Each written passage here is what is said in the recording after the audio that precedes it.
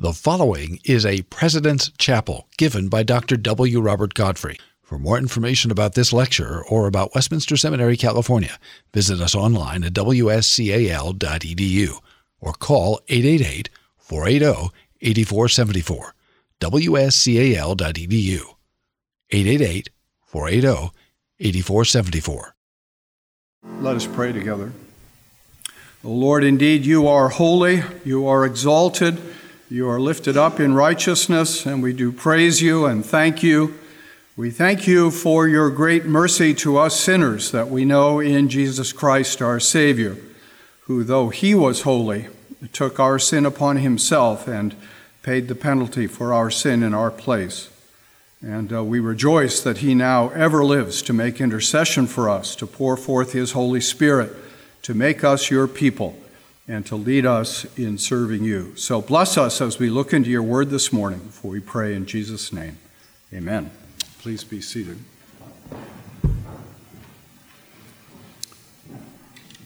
Please turn with me in the Word of God as we continue our meditation on Psalm 105. We'll take up our reading of this psalm at verse 23, Psalm 105 at verse 23, reading down through verse 36. Let us hear God's own word. Psalm 105 at verse 23. Then Israel came to Egypt, and Jacob sojourned in the land of Ham. And the Lord made his people very fruitful and made them stronger than their foes. He turned their hearts to hate his people, to deal craftily with his servants. He sent Moses, his servant, and Aaron, whom he had chosen. They performed signs among them and miracles in the land of Ham. He sent darkness and made the land dark. They did not rebel against his words. He turned their waters into blood and caused their fish to die. Their land swarmed with frogs, even in the chambers of their kings. He spoke, and there came swarms of flies and gnats throughout their country. He gave them hail for rain and fiery lightning bolts throughout their land. He struck down their vines and fig trees and shattered the trees of their country. He spoke, and the locusts came, young locusts without number, which devoured all the vegetation in their land and ate up the fruit of their ground. He struck down all the firstborn in their land, the firstfruits of all their strength. So far, the reading of God's word. Well, Psalm 105, we've been saying, is a psalm of praise initially, and then a psalm of promise as it speaks of God's promise to give his people a place. And then it traces the path by which God led his people to that place. And it traces that path to remind Israel in its present suffering that although there are times of distress in the life of God's people, God is accomplishing his purpose. And so this psalm is really intended to remind and to encourage God's people as it looks at that curious, surprising, unexpected series of paths by which God led his people to the promised land. There was the path through Canaan. There was the path to Egypt. There was the path in Egypt, and now we're looking at the section which is the path out of Egypt. And the sort of unspoken reminder here is that for the people who lived in those situations, it was not always easy. And it certainly wasn't always clear what God was doing. The wandering in the days of the patriarchs in Canaan wasn't always easy, or God's purpose clear. Certainly the path for Joseph was often not easy or clear. And although Israel for a time flourished in Egypt, it soon found itself reduced to slavery in Egypt, and it wasn't clear, the hundreds of years of slavery, what God was doing. And now we have another fascinating section, the path out of Egypt. And God is showing, first of all, that the path out of Egypt was by his servants. And once again, we see in this psalm the importance of individuals in God accomplishing his purpose. This psalmist talked about Abraham and Isaac and Jacob and Joseph. And now it comes to Moses, his servant, and Aaron, his chosen one. And so once again, God is showing us, reminding us as his people, that individuals have a key function in the way in which God accomplishes his purpose and leads his people. And this is important for us because this is the reason you come to chapel for these profound insights. You are an individual, and God is going to use you. He may not make you a Moses or a Joseph, and maybe you're glad about that, but he is going to use you to participate in his accomplishment of his purpose for his people, and leading us on that path to a new heaven and a new earth in which righteousness dwells. And so he highlights the character of these individuals that he's using. Moses, his servant, and Aaron, his chosen one. Here are wonderful ways to think about the individuals whom the Lord is going to use. He uses those whom he has chosen. One of the great themes of this psalm is that it is God who is accomplishing his purpose. It is God who is the actor. It is God who acts both in what appears to be the good experiences of Israel's history, but he's also the actor in what appear to be the bad and difficult moments of Israel's history. And that's because he is in charge. He has a purpose and he's accomplishing it. He's accomplishing it through individuals whom he has chosen. You see, the whole Bible really is Calvinistic in character. God has an electing purpose that he fulfills, that he accomplishes, that he carries out. And we see that here. And he chooses individuals then to be his servants. It's interesting that in this psalm, that word for servant had already been used and applied to Joseph in verse 17, who was sold as a slave, we're told. But in Hebrew, it's the same word as is applied to Moses here. And of course, the question is, whom will you serve? I think Bob Dylan wrote a song about that. You got to serve somebody. And Moses here is the chosen servant. Aaron is the chosen servant, being used by the Lord, and as his servants, accomplishing his purpose and leading Israel in the path out of Egypt. As we think of individuals whom God uses, as we think of chosen servants, you see immediately how our minds are led when we pause, when we meditate, when we reflect on the character of this psalm to Christ, to whom Moses and Aaron pointed. If Moses and Aaron are priests and prophets and kings, no, they're priests and prophets and princes. That points to Jesus, doesn't it? He's the chosen servant, ultimately, who leads his people to the promised land. So here God is drawing us into this psalm to see how he uses servants in the history of his people to accomplish his purpose. And here we're also told that he leads them out of Egypt by his smiting. Several times we read, he struck down, or he smote in the older translation. I kind of like the word smote. It sounds a little more determined than just struck down.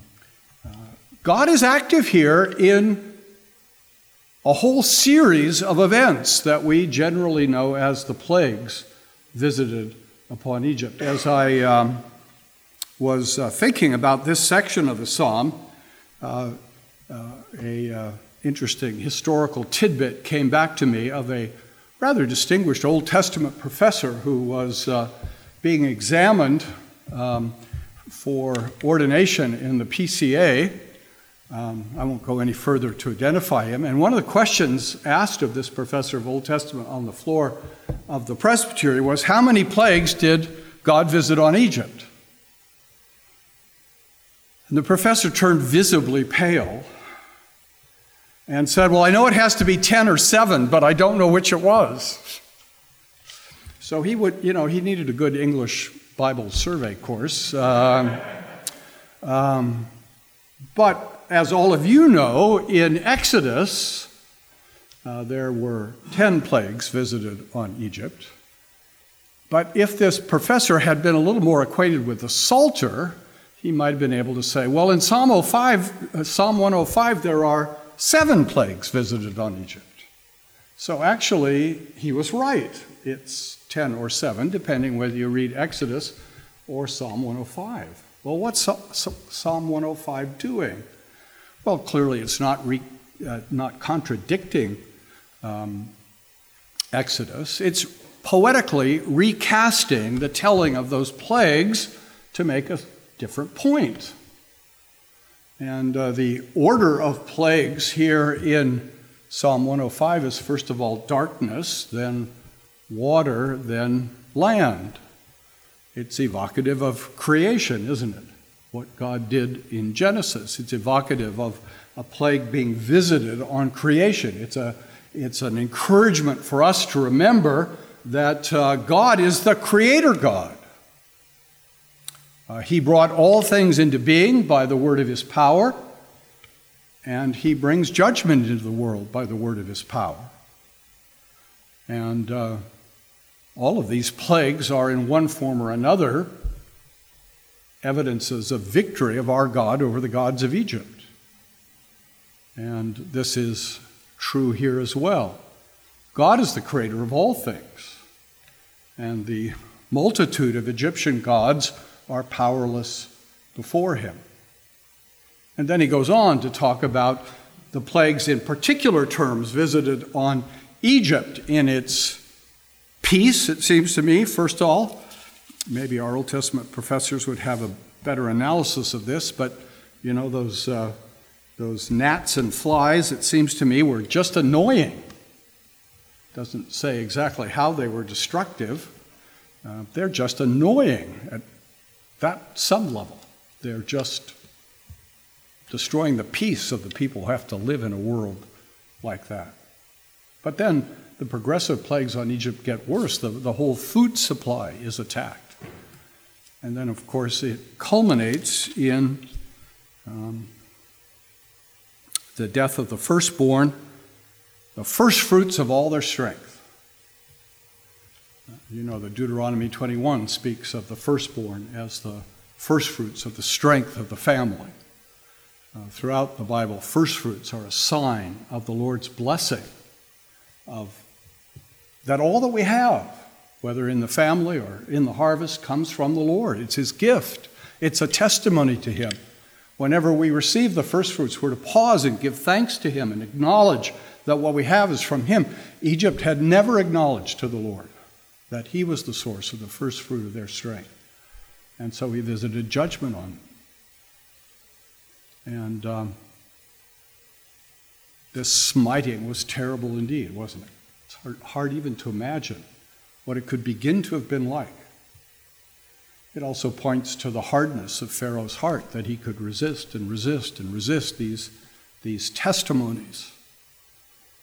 Because the path out of Egypt was by the servants and by this smiting, but also by this smiting being signs from the Lord. That's what we're told here. These are signs from the Lord. They're not random acts of power. They are declarations of God about who he is and what he's accomplishing, what he's doing. It's a sign to Egypt of judgment. And part of the tragedy of human history is that throughout human history, there have been signs of judgment that have been ignored. As I've been studying Romans a little bit, I've been intrigued by, usually we read Romans 1 through 17, and then we stop. And then maybe we begin again some other time at Romans 1:18 and go on. But if we do that, we miss that Paul's making a point. There are two revelations that we need. We need the revelation of the gospel, as we're told in Romans 1:16 and 17. But we also need the revelation, not of sin, but of God's anger at sin. We know something about sin as natural men, but we have no idea, without revelation, how angry sin makes God. And that's what we're seeing here, is a revelation of the anger of God against sin. It's a sign to Egypt, but it's a sign Egypt never really understands. It's a sign to the world. It's a sign to the world that God keeps his promise. Again, the world may not pay attention to that sign, but God had promised he would protect Israel. He had promised that he would bring Israel into the promised land. And this is a sign to the world that God keeps his promises. And finally, of course, it's a sign to Israel itself. It's a sign to Israel that their God is a Redeemer God, that their God is a deliverer God. And what does this mean for Israel? Well, we see that, don't we, in verse 28. After the first plague, he sent darkness, God sent darkness and made the land dark. Then we have that slightly cryptic phrase, they did not rebel against his words. They did not rebel against his words.